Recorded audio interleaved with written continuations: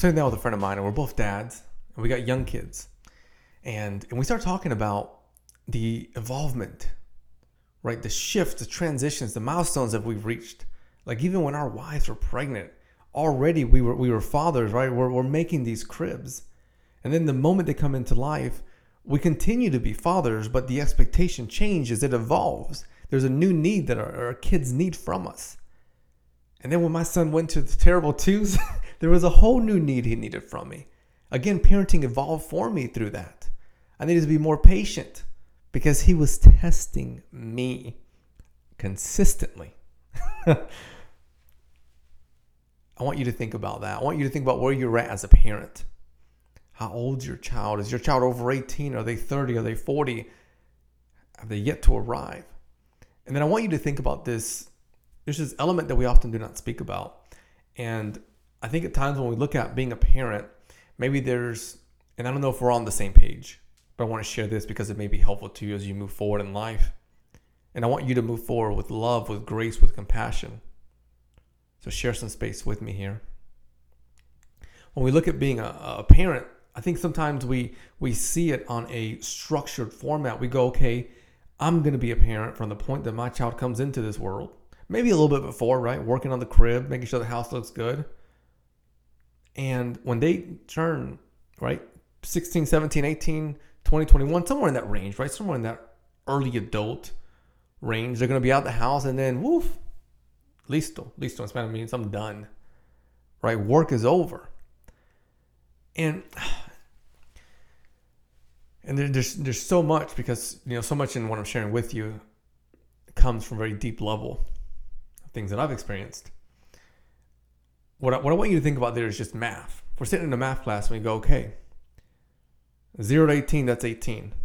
But let's just say this person lives from 18 to 28, that's 10, to 38, that's 20, to 48, that's 30, 48, that's 50, and you keep adding. Your child gets to 50, 60, 70, 80, 90, and further.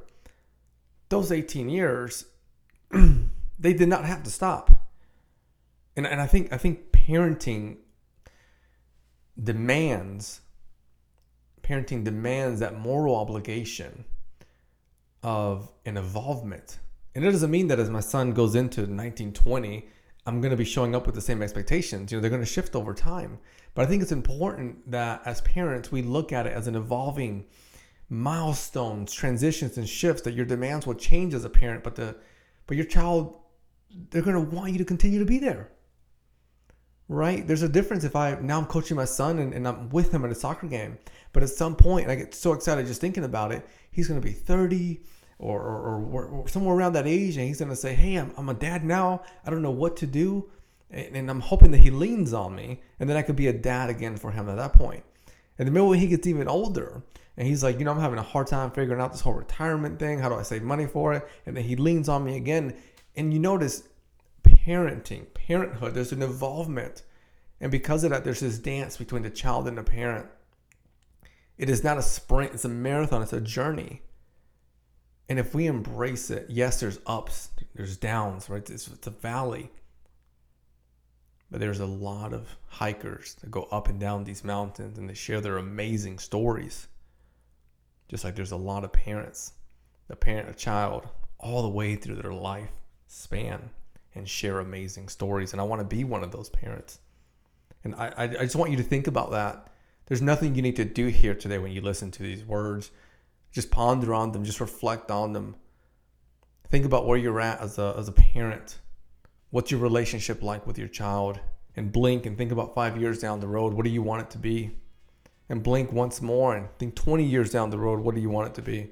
And I know all of us are in different positions based on our own story and the generations before us and how that's impacted us and who we are today. Reflect. Think. Thank you for sharing this time with me. Continue to help others. Continue to love yourself. Continue to give away kindness and abundance. Sending you love.